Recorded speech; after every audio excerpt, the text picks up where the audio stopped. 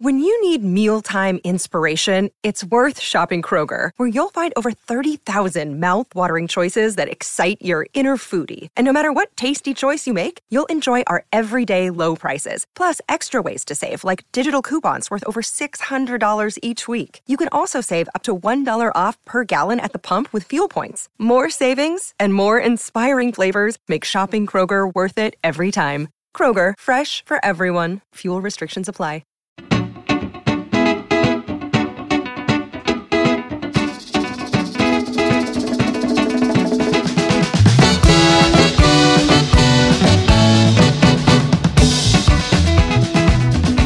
Welcome to this week's edition of Terry's Talking. I'm David Campbell, sports manager at Cleveland.com, joined as always by Terry Pluto, award-winning columnist for the Plain Dealer and Cleveland.com. Terry, how you doing? I am well, David. You know, I don't know what we're going to talk about this week. It's so boring to be working in Cleveland sports. No breaking news, nothing to debate. What are we going to do? Let's get it.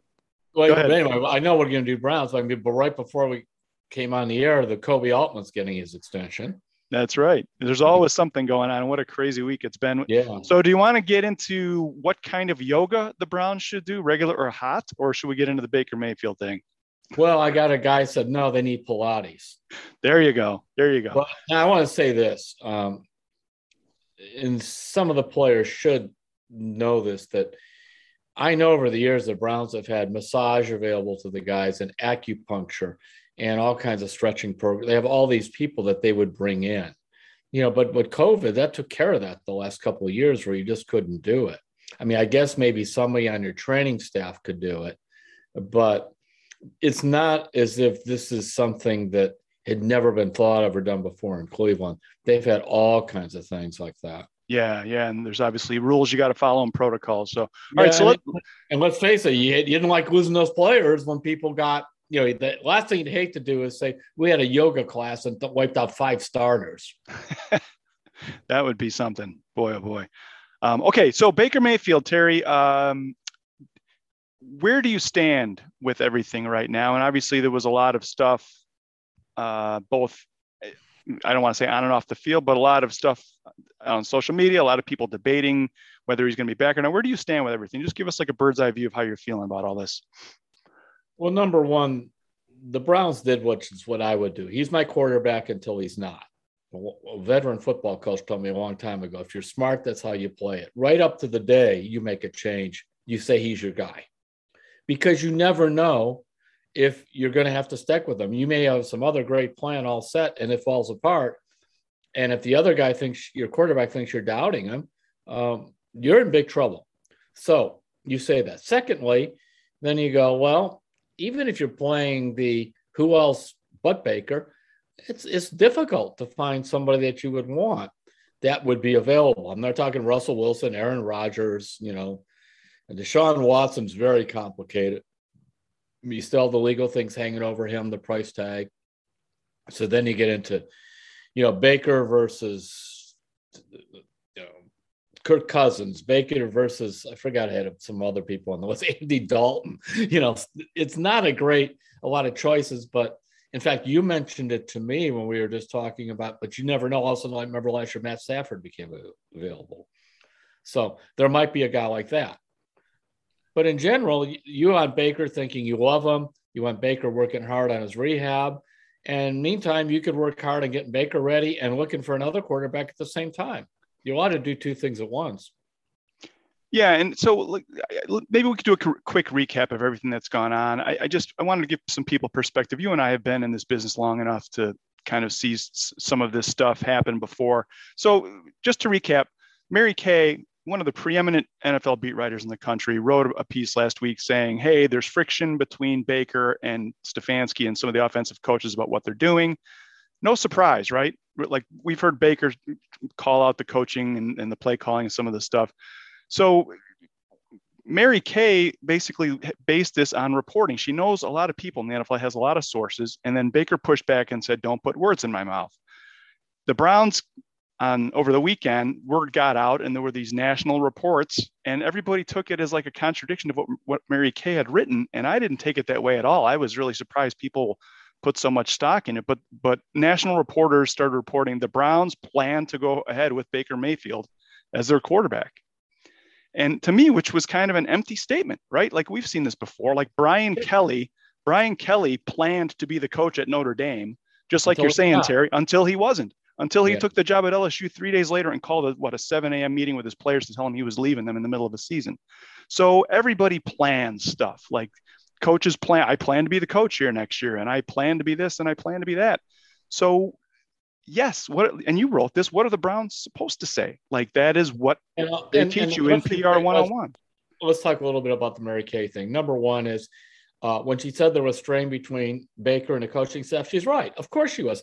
Baker said it himself. He didn't like how they did the blocking with James Hudson. He didn't like some of the play calling. That's what he said directly at the podium on news conferences. So if you're saying that publicly, Lord knows what you're saying privately. It certainly isn't, I didn't mean it. There's conflict. Secondly, when things go poorly, as they have for the quarterback and the coach, there is going to be conflict and strain. This is just common sense. And I wrote some of this in my Sunday notes. So Mary Kay is absolutely right on that. And in terms of, and she said, well, maybe you'd ask for a trade. I mean, I don't know about that. To me, that was a little speculative. Maybe yes, maybe no, but it's not about the worst time you could ask for a trade. Then again, David Njoku's done it twice. Yeah. So I guess it's possible. Yeah, and the way she phrased it was that if things don't get worked out this offseason, he might consider asking for a trade. Like that's a completely reasonable option. You just mentioned the Matthew Stafford thing. The main point is that they have some work to do to get themselves back together, the coaching staff and Baker. And the truth is they have some work to do to get themselves back together. And anybody else who thinks otherwise is in denial. Meanwhile, Baker is very sensitive. And I also think sometimes when you haven't been criticized quite like this in his career, if you have any insecurities, they come out. And so they always shoot the messenger. But it'd be one thing if Mary Kay made a career being a rip artist and that. I mean, she's not. So that's why I did back her some of my Sunday notes saying, no, and Baker should have more to worry about. Then I quoted Paul Feinbaum. Remember he said, Baker was a poor man's Johnny Manziel. Well, how do you like that one? Of course, he's wrong. And we saw Johnny Manziel, but yeah, I mean, that's more, go spend some time in New York or somewhere else and get a load of that act.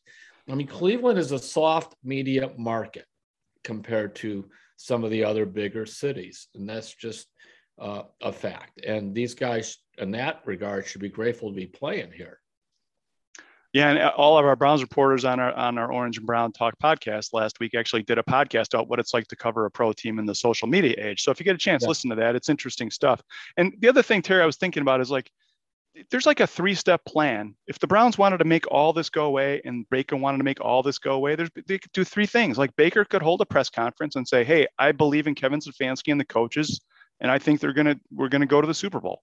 And then Kevin Stefanski, one of his missive on that. Kevin Stefanski could hold a press conference and say, we think Baker's the answer here long-term, and we think he's the quarterback to take us to the Super Bowl, and we want him around for long-term. And then Andrew Berry could sign him to an extension, and this would all go away. But and in the meantime, this is what we're discussing. So, and they're not, and they shouldn't. There's no reason to sign this guy to an extension. Because I was just talking to a top NFL executive before you, and I said the one advantage you guys have over the Cavaliers and the Guardians is that you have the franchise tag. It allows you to have more gravity. Yeah, these players don't like to be franchised. But what are they going to do? Spit at $22 million a year or whatever the franchise tag is going to be? Dak Prescott just played through it, and he got his money.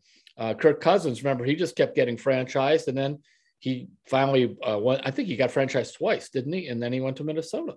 I think you're right. So didn't hurt them. If you're trusting your ability, you can do that, and it gives the team more time to evaluate. So. That's why with Baker, there's a lot of speculation, but in effect, we're probably going to see him back next year on the last year of that contract, see how he plays, and then they'll either give him an extension or franchise him or let him go. Yeah, and it's all on the table. And Yeah. actually, Terry, I just wanted to plug something real quick. We're started a series today that Doug Maurice has a column up. We're calling it the Mayfield Matrix. And it's kind of getting into all the different combinations of things that the Browns could do. They could bring Mayfield back and just ride with him. They could bring him back with a veteran. They could, there's all different ways that we're going to look at 5 different ways the Browns could approach this offseason in the future with Mayfield. So be sure to check that out. But you're right. It's all out there for them. And they do have a lot of options, which is good. So. Yeah, you could always trade them, but I think it would be difficult. But if you're a quarterback hurting team, I mean, your quarterback is, I'm having a blank right now and who's like desperate for a quarterback, but you don't have one. I could talk myself into Baker, making a trade for Baker because A, he isn't on a long-term contract.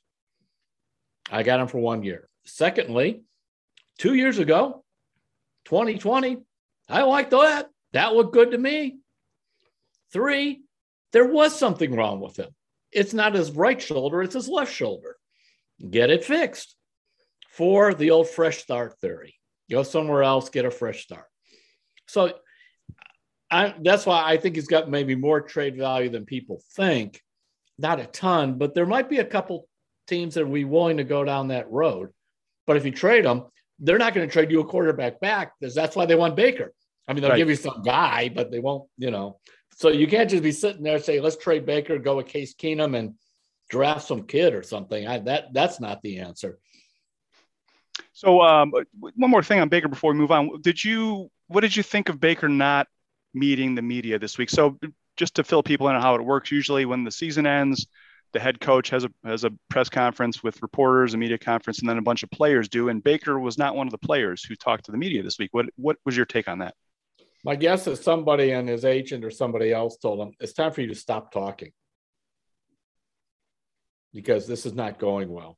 Because if he goes in there, then he's got to explain his Mary Kay stuff, and you get into all these, kind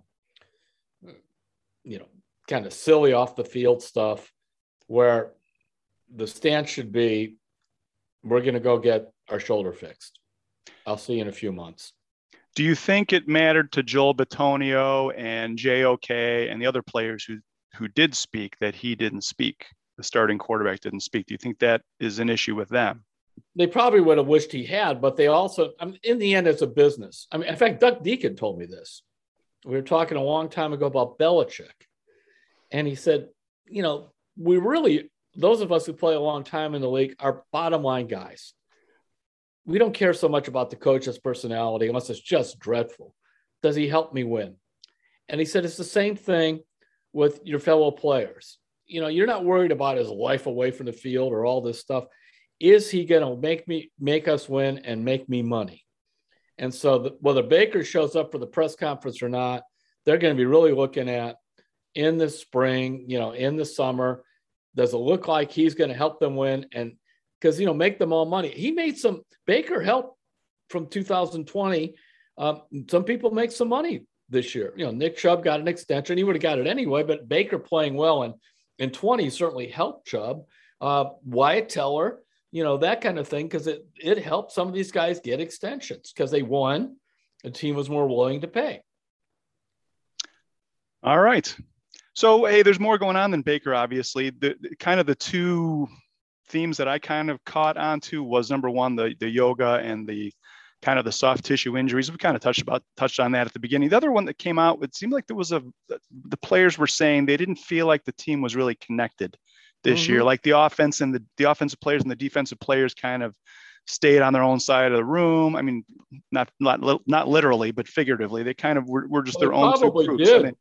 They might have, but they wanted, the players seem like they want more kind of unity. What was your take on that? Well, number one is when you are in COVID, we all want to, frankly, be able to connect with more people more often. And we really have been sheltered in different areas, just like some people in the newspaper business, not me, because I've worked at home for decades, are used to going to the office and seeing other people. Now they don't. You could do Zoom calls or talk to them, but it's not the same. The other aspect of this is I think when one side of the ball is so much better than the other side of the ball, and the defense, while early in the year they trashed a couple of games, in the end, they won a lot more games from the Browns than they lost. And they're looking at the offense, and that offense lost a lot more games than they won. That does create some strife and some separation. And there might be a little bit to the fact that when the coach is the play caller and is spending a lot of time just with the offense, they don't feel he's that connected with the defense. But I really believe that of those three things, the COVID one, and also just where one side of the ball is so much better than the other, can create that. So the Browns are probably going to look at some kind of team building stuff if I kind of know their vibe. And then, of course, winning solves all, right? Everybody's a lot happier when you win. Yeah, so I mentioned to you before about being on with this executive. We actually talked a little bit about that. And what we kind of came to, he said, the question always is, does winning build the culture? Does culture build the winning? And we both kind of leaned in the direction of winning build the culture, although a really bad culture where it's just a mess, which we've seen in Cleveland for many years before this, it almost eliminated the chance of winning, where it's always coming and going and everybody's always being fired and people only would come here as a last resort or they were wildly overpaid. That hurts winning. But in terms of where most of the time it's kind of neutral, guys sort of come in to see how it goes. What helped Kevin Stefanski a year ago and built culture is they got hammered in their first game at Baltimore. They won a very close game against Cincinnati, and then they won 3 more in a row. Through COVID, everything else, they had begun to build culture. And that's really where this year, they did get off to the 3-1 start, but then Baker started falling apart at quarterback. And then he had a couple of those back-to-back awful defensive games against the Chargers and Arizona. And it just seemed like the whole thing was falling. They were 3-3, I believe, at that point. And then the defense pulled itself together. What they did there, by the way, is they sat down with Joe Woods, some of the uppity-ups, and said, your coverage schemes are too complicated. That's why these guys are wide open. We have good enough defensive backs. Let's just play ball. And they did. And it changed everything. And that was good, too, whoever stepped in, whether it's Stefanski or somebody else, to tell them that. But I know that conversation happened. And then after that, they continued the defense rose, other than maybe getting hammered at New England. I think that was their last bad game. But the offense could never get out of its own way. All right. Well, they have a lot of work to do, and it's going to be an interesting offseason. Terry, if you were kind of to pick 2 or 3 things that the Browns really need this season, it could be players, it could be positions, it could be something coaching wise. What would you say their biggest needs are? Well, everybody agrees on receivers. So you start there. I still think you need more defensive backs. I always look at them like pitchers in baseball. Never have enough. And I think offensive linemen are getting close to that too. Never have enough. So those will be the 2 things. Because it appears on your defensive line, you could run enough guys in there, especially if they bring back Clowney. They bring back Clowney and they have Miles, and you've got these different defensive tackles. You're probably going to be okay. But you can't hide the offensive line. And you got to have depth there, like you said. So, and I think one of the biggest injuries of the season was to Chris Hubbard. Yes. When he went down, that really hurt at 2 tackle spots. You go from having a guy who's got a lot of starting experience in the NFL to a couple of guys who hardly had any. That was a big one. And also Hubbard is very good at guard. Right. I mean, it's very possible had Hubbard been healthy, they might have just kicked Bitonio out to left tackle and left him there for those last several games. So that's another thing. But you're correct on that. So they need to get a healthy Chris Hubbard. And this is 2 years in a row now Hubbard's been hurt. So I don't see. I mean, I guess you could bring him back on a real cheap contract, but you got to get somebody else like him. Yeah, that swing offensive lineman, very important. Hey, so as we head into the offseason, just real quick, if you want to check out cleveland.com, Tim Bielek, our colleague, had his initial mock draft up on Monday. If you want to check that out and see who he has the Browns taken. And also Matt Gould, another one of our colleagues, has started a series of the top free agents available. He did the complete list of the top free agents on Monday, and he's going to be rolling out position by position top free agents. So be sure to check that out and give you a good kind of foundation heading into the offseason here in terms of what the Browns have. People are going to be turning free agents for them and who they might be able to sign. So, all right, Terry, let's take a break. We'll come back and we'll talk some Cavaliers. We'll talk some Cleveland State basketball, and we got some Hey Terry questions this weekend. We have some Terry's trivia. We'll be right back on Terry's Talking. We're back on Terry's Talking. David Campbell and Terry Pluto. Terry, let's talk some Cavaliers. Big news today is the contract extension that Koby Altman has signed to stay the Cavs GM. It kind of matches what they gave to Coach JB Bickerstaff, I think it was on Christmas Day, if I remember, when JB's extension was announced. It seems like from what you've been writing, you think this is the timing is right and it's a good move. Yeah, I'm not sure when JB's contract was up, but it was coming close. And also, usually when a guy is promoted from within, almost in any business, when say a woman executive moves up or anybody moves up, you tend to not get as much money as you would as if you were brought in from the outside. And so my guess is they decided to really up JB's contract and then match it with Kobe's. Kobe's contract, I think, was going to run through next summer. I think he had like a year and a half to go. And also that gave Kobe the president's title, kind of like Chris Antonetti has. And that's probably a way of promoting Steve Gansey to general manager, like the Indians did, or the Guardians did rather, with Mike Chernoff and Antonetti. So they're probably doing something like that. I mean, it's a good thing. I broke it down in a column that's up now on Cleveland.com, and that is, it's amazing of all the GMs Dan Gilbert's had, and you go Danny Ferry and Chris Grant and David Griffin. The only one to get an extension is Koby Altman. This is the second one. And actually, that's probably a good thing because you do need some stability there. But I think had Altman not got hooked up with JB Bickerstaff, he would have gone down too. He needed to find his own coach. And it was very significant to me. Koby Altman never said that Evan Mobley was number one on the draft board. But JB said twice, he goes, on my draft board, Evan Mobley was number one. And so I think when that draft played out the way it did, it was so easy for them to draft Mobley at 3 because that's probably where Kobe had him. And JB thought this was my pick I wanted anyway. And if you break it down, I think what really started the Cavs going in the right direction, and yet this is where Kobe, I think, made his money a little bit, was the Jared Allen deal. That was a big complicated 14 trade with James Harden going over to Brooklyn. The Cavs got in on that somehow. They heard about it. They got in on it. They traded a Milwaukee first-round pick in 22 to basically get Allen, gambling that they would be able to sign him as restricted free agent, believing that he had a lot more upside than what he showed in Brooklyn. And they were right on every single count. So, but once you had Allen, because if you don't get Allen, you don't see the big lineup. Yeah, you see Mobley, but this whole thing that came out, Allen was the first, Mobley was the second, Markkanen was the third. Those three things. And then also the rise of Darius Garland. And these are all GM moves, and not any of them were no-brainers.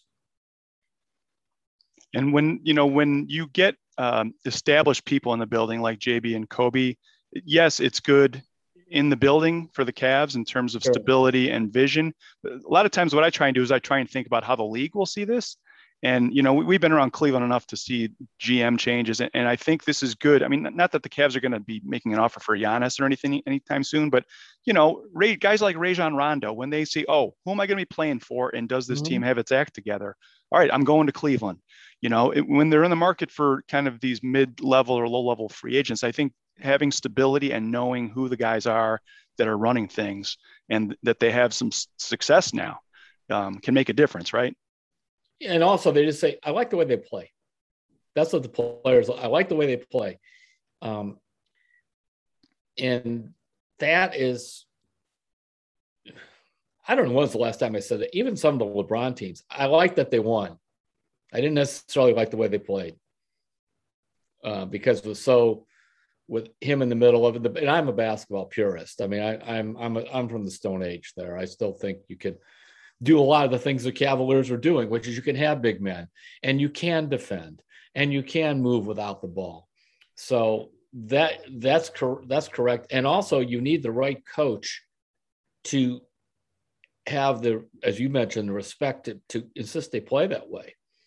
Because I'll tell you, these kids now that come in the league, they're all isolation. Give me the ball, get out of the way, and I'm going to dribble through my leg 5 times, spin, and then I'll take some shot with 5 seconds to go on the clock. Or I'll throw it to you when you're 30 feet away and tell you to shoot as the clock's about to expire. Right. Yeah, and we've been talking about that for a few months now, just how the way they play is sustainable. And I thought it was interesting. The Cavs the other night at Golden State, JB was really disappointed with how they competed. He's like, we did not play as hard as we usually do. We didn't scrap. We didn't fight on the boards. We got caught up in, the commotion of Klay Thompson and playing the Warriors out west, and just the spectacle of, going against, Steph Curry. And they came back then the very next night in the second half of a back-to-back against Sacramento and gutted out a win. I think JB said that he got everything, he was really happy except for the turnovers, but he was happy with the way the team grew from one night to the next in terms of knowing this is what we have to do to succeed is scrap, fight, rebound, defense. And it worked the next night. And David, along those lines, and I bet they do this, they should take an isolation of Rondo guarding De'Aaron Fox on that last possession. And fans may not have noticed this, but, they put Rondo on the best scorer for Sacramento, Fox a 20-point scoring guard. Same agent as Colin Sexton, by the way. He got Fox the max contract. I think he was aiming for that with Sexton, but that's a side note. So Fox gets the ball. He wants to go to the rim. Fox is left-handed. Unlike a lot of players who are even told the guy you're guarding is left-handed, sit on his left side, but you get out there, your natural thing is to guard to the right. Rondo cuts off him going to the left at the foul line. Now, Fox goes back to the right, ends up taking a fall away off balance shot where he's uncomfortable because Rondo knew which way he was going to go and took it away from him. Now, he still might have made the shot. He's a great player, but it was going to take a big time shot to beat him, as opposed to a lot of guys would have suddenly he's going to the rim and maybe the big guys come, but then, he could have passed it to somebody else open. But they allowed Rondo to take this guy one-on-one, and he did textbook defense on it. And that's what JB talked about after the game. He goes, sometimes the game comes down to getting the stop at the right time. I've never heard a Browns coach talk about defense as much either, but a Cavs coach, probably what Mike Brown did during tenure number 1. He talked a lot about defense, but that's been it. And I just think it's so important because he's drilling into who they are. The one more, which means one more pass. And we're on the boards, we're defending. And over again. And if you listen to his quotes, because I've been filling in some for Chris and Fedor, and he's pushing them harder now the last few weeks. He's starting to smell more wins and demanding a little more of them. While at the same time, he's very upbeat. He's fascinating to listen to because he does one of the things I often tell coaches to do. Say the obvious in an interesting way. And he does. And don't be afraid to praise your guys. You don't have to go overboard, but don't be afraid to praise them. And he's doing all that. The Cavs, after that win, 23-18. And Terry, you had a really interesting stat. I was not aware of this. So if you double their record right now, that would get them to 46 wins. And as you pointed out, their last winning record without LeBron was 97-98. It's been that long. And this season will be 46 wins if they keep playing at this current pace. That's really something. It is, and you go through, the 3 previous years here, then LeBron was here. Then you go through the 4 previous years when LeBron was gone the first time, so that's 7 years.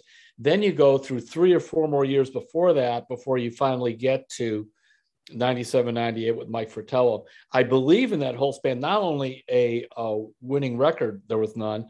I think the biggest amount of victories was 33. They weren't even close. So this has been a breakthrough year.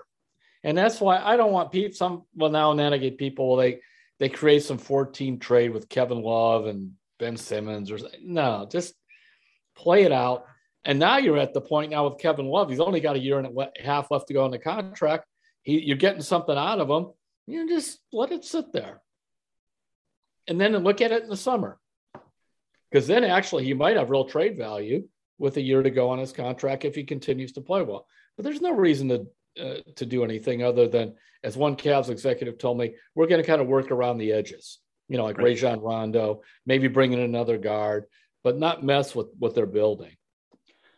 All right, so the Cavs are wrapping up their 6-game road trip this week. Tonight, Wednesday, they're at Utah, and then they finish it up with a back-to-back Friday at San Antonio and Saturday at Oklahoma City. Then they have a quick stop home on Monday against Brooklyn, and they head to the Bulls next Wednesday, which should be a good one. Jeez. Should be a good one. So, hey, Terry, there's another basketball team in town playing some good hoops this time of year. Cleveland State men's basketball, the Vikings.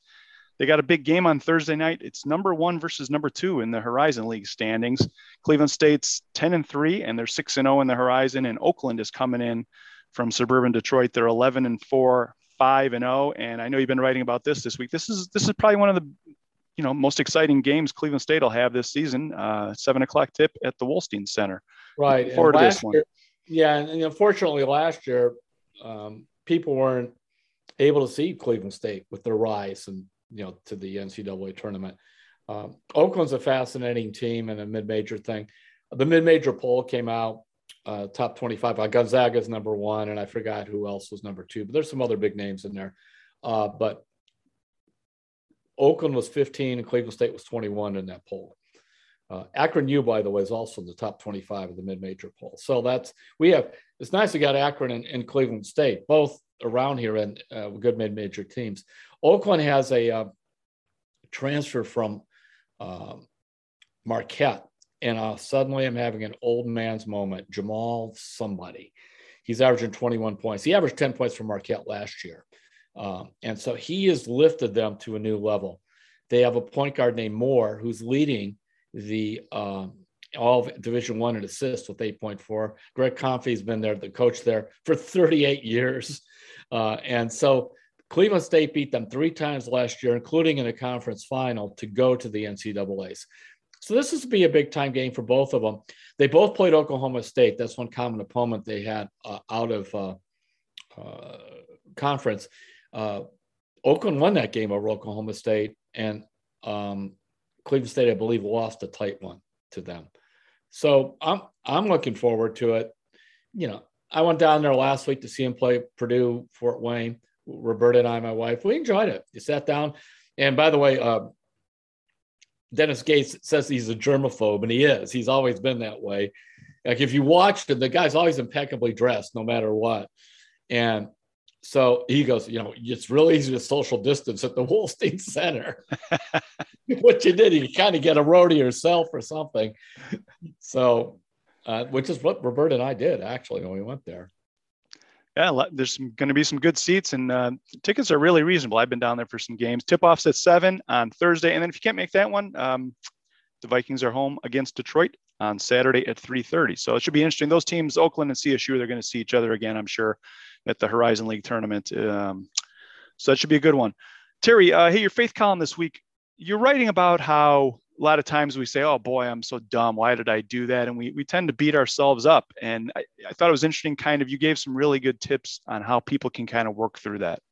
Yeah. I mean, number one is that, every now and then I go, I can't believe how dumb I am. But some of us, we start saying it over and over again, and that becomes the tape that runs through our head. And there's an article in Psychology Today that I really like. The guy wrote, we could say that what other people tell us, influences it, but actually what we're telling ourselves influence us. And that sometimes comes when we grab onto things that others have told us. And as I wrote, we don't consider the source. And oftentimes when we're around people who are extremely bitter or just looking for fault all the time, the real reason they're that way is they don't, whether you want to call it, don't like themselves, or they're so down on themselves that they want to just lash out at others, and they want to drag us into that spider web of negativity. And the next thing you know, we have the same stuff running through our head. I mean, what we tell ourselves, we all have conversations in our head. I mean, I always say that's one of the things that prayer is that way for me. A lot of times, all right, Lord, I don't want to mess up this podcast. Help me. Keep me from saying, leave that to me. I'll take care of it. Yeah. And what I hear sometimes, well, don't be afraid to shut up. So take a moment before you decide what you're going to say. And so that's what it was. It may sound kind of elementary, but I think when people read it, it'll be something they probably haven't thought about in a long time, if ever. Yeah. I mean, when I was reading your column, I was thinking there's that sitcom Modern Family, and there's an episode where one of the daughters is graduating, and she's going to give us the commencement speech at her school, and she's going to lay into all the bullies and all the people who have treated her poorly through the years. Look, I'm the valedictorian. And her sister says, listen, everybody has stuff. And I always remember that. And she decided to change it and be more graceful. But when people lash out at you, like, they're probably going through stuff, and you don't realize it. And I think you're right. If you kind of take that into account and realize, hey, that person might be dealing with something themselves, you can kind of come at it from a different point of view, and it might change how you feel about it. So everybody has opinions, but not all opinions are created equal. Yep. I mean, I'm very serious on that, and we have to consider that. And the same thing now, as I've gotten older, I'm not afraid to say I know, or just when I don't know, rather, or when I'm answering a question, just answer the part of the question I do know. It's like, I haven't dealt with a lot of Baker's injuries and how much it's impacted him, other than I know there's some problems, but I have dealt with what the numbers show of how he's played with them, which is poorly. So in the end, the decision to play Baker those last 6 games, or by 3 games into it, you saw this is going very badly. That was a poor decision, regardless of why he was playing badly. All right. Hey, check out Terry's Faith in You column. It's going to be on cleveland.com on Saturday morning, and then in the Plain Dealer on Sunday. You can look forward to reading that. All right, Terry, we got a lot of really good questions this week. I know we're running short on time here. Let's blow through some of these Hey Terry questions. You ready? Mm-hmm. This one was really interesting. And thanks to all of you who are listening to the podcast. It's been growing week by week. And we got an email from Stefan Esker, who lives in New York. He says he's turned his grandpa onto our podcast. Dick Gless is his grandpa's name, and Dick lives in Akron. We want to say hi to them. Stefan's living in New York, and he comes back several times to visit. But he says, hey, Terry, after this Browns season finishes in classic Browns fashion, what is the reason that year after year Cleveland remains a football town above all else, especially when they have such a well-run baseball club? Is there a valid explanation to this phenomenon? And this is a chance for you to plug your book, Brownstown, I suppose. But Brownstown 64, vintage Browns, or any of those. Why is it that my Browns books always outsell my other books? What's your theory on this? On the Cavs winning the title. And the answer is it's a football town, and it just is, whether it's because Canton's down the road, Ohio State's such a powerhouse, the high school programs are so strong. It just is. Now, conversely, I would say Detroit's a baseball town. And I would say Cincinnati's a baseball town. I would agree. And St. Louis. Boston's a baseball town. St. Louis is a baseball town. Buffalo, Pittsburgh, Cleveland, they're football towns. And that's just the way it is, I guess. Great question. All right, this one comes from Ross Orsi, who lives in Ottawa, up in Canada. Thanks for sending this in, Ross. He says, hey, Terry, I've been a Browns fan all my life. I remember watching the 1964 championship. We've kind of gotten into this, Terry, but he says, regarding this season, given the talent on the team, how much of the blame you think should go to Baker Mayfield, and how much should go to Kevin Stefanski and the coaching staff in terms of game planning, game calling, and things like that? How would you answer that? I mean, the problem is the head coach and the quarterback are so tied together. It is hard to separate them. One is Baker played poorly beyond the injuries. You could see he didn't see the field very well, hung onto the ball too long. That hurt him. And then Stefanski, in the end, whether you want to talk play calling or simply that he didn't want to just pull the plug on Baker the last 3 or 4 games and go to Case Keenum to see how that would go. That's a coaching decision. but the stats are just overwhelming. I think in the last 6 games, Baker had 11 interceptions, 10 touchdowns, and completed like 52% of the passes. It was terrible numbers. Yeah, they were. And so we have another Mayfield question here. We've been talking about this, and I know you've been very strong on this point, but there's a little bit of a twist on it. So I did want to ask it. This one comes from Jack in Erie, Pennsylvania. He says, "Hey guys, I enjoy the podcast. While everyone's focused on Mayfield, I don't think the Browns are getting enough flack for screwing up this season. They should have gone to Case Keenum as soon as Mayfield got hurt," which you've written, Terry, many, many times. But his question is, if they had allowed Mayfield to heal and played Keenum, do you think they would be in the playoffs? I would say yes. You only need to be 1 or 2 more games. I other than that 41-16 shellacking of the Bengals. Remember, that's when we thought it was about 7 or 8 games left in the season. I think it was 7 left in the season. That game, that was like the Haley's Comet game. It came out of nowhere and went back to wherever it was. That was like the flashback to 2020. That's when they let go of Odell. Maybe they don't win that game with Case. I don't know, because that was a high-powered offensive game. That was also a game where Denzel ran back a 99-yard interception to start it. But the rest of those games, they couldn't score. They couldn't score more than 14 points. They're throwing the ball to the other team. They could have won 1 or 2 more with that. So and there's your case. So yes, then. Yeah, I think they would have made the playoffs. I know this. It would not have been any worse. Now I'm just talking the second half of the season, really. Right. Because early on, it was, I'm looking back, like Baker had a big game against the Chargers. They lost 47-42. They got just simply hammered by Phoenix. It didn't matter who would have played that game. But I look at where they lose 15-10 to Pittsburgh. I wrote a column specifically that Kate should play that game with no kicker in the second half. When the Steelers had no kicker, half and all that. By the way, Steelers in the playoffs again. I mean, if you're a Browns fan, that's just got to really irritate you. Yep, it's bad enough when the Browns don't make it, and then that happens. That was they got a 100-year-old quarterback who's overweight and throws 3-yard passes, and they have the worst run defense in the NFL. And they're in the playoffs.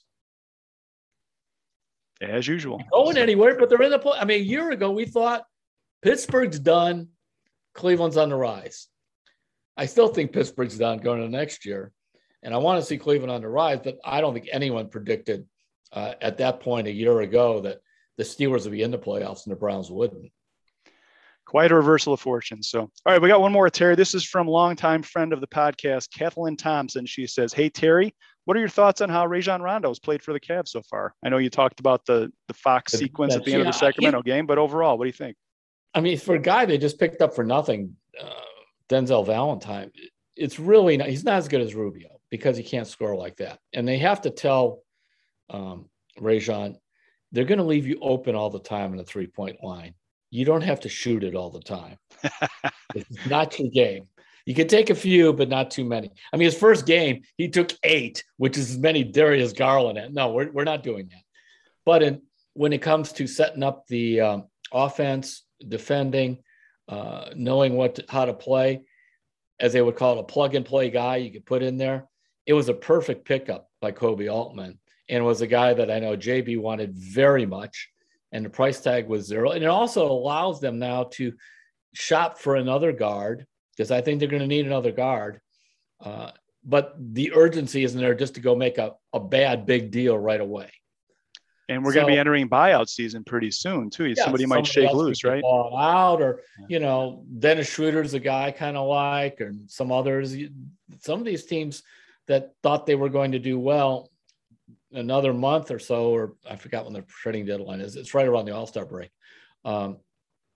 It should be really interesting to see. But Rondo, you got him for nothing. And that's as good as you can do. I'm sorry, as well as you can do for replacing Ricky Rubio in desperate straits. All right. Hey, thanks for all those questions, everybody. If you want to hit us up with one, I know we have a couple we weren't able to get to. We'll try and get to them next week. You can email them to sports@cleveland.com and just put Terry's Talking or Hey Terry in the subject line. Or if you want to hit Terry up on his Facebook page, that's a good place to send them to. So, all right, Terry, I told you I've been picking some really lame Terry's trivia questions. So I think I'm going to switch gears a little bit, and I'm going to do a list today. So Koby Altman is the 11th GM in Cavs history. How many of the other 10 can you name? And the fans can follow along as we do this. So Koby's number 11. All right, here we go. We'll go backwards. Altman, Griffith. David Griffin, yep. Altman, David Griffin, Chris Grant, Danny Ferry, Jim Paxson, Wayne Embry, Harry Weltman. Now it gets dicey because you're into the Musselman types. Dan Delaney. Whoa, yes. How did you get that? Well, Fitch was sort of his own GM, but he had Jimmy Lessick for a while. He's on the list. Fitch is on the list. Yep. Yeah. And who the heck was it when Stan Albeck was the coach? I can't think of it. Ron Rovat is what I'm seeing from that's 1979. Was he not really the GM? Anything. All right, I'm scratching him off the list. He can't be on here. And then Nick Maletti is listed as the first Cavs GM. He didn't do anything either. He owned the team. All right, we'll scratch him off this. Wow, Terry, that is impressive. You got pretty much all of those. That was I covered a whole bunch of those folks. That's why. But to do them in order the way you did, you got some memory. That's the only way I could. All right, hey, that'll do it for this week's edition. Anything else, Terry? That is it for me. So. All right. Thanks for doing this. As always, Terry, we'll be back at it. We plan to do Terry's Talking next week. How about that? That sounds like a good deal. All right. Thanks for listening. The Ron Horvath edition. That's right. All right, everybody. Thanks for listening. We will catch you next week on Terry's Talking.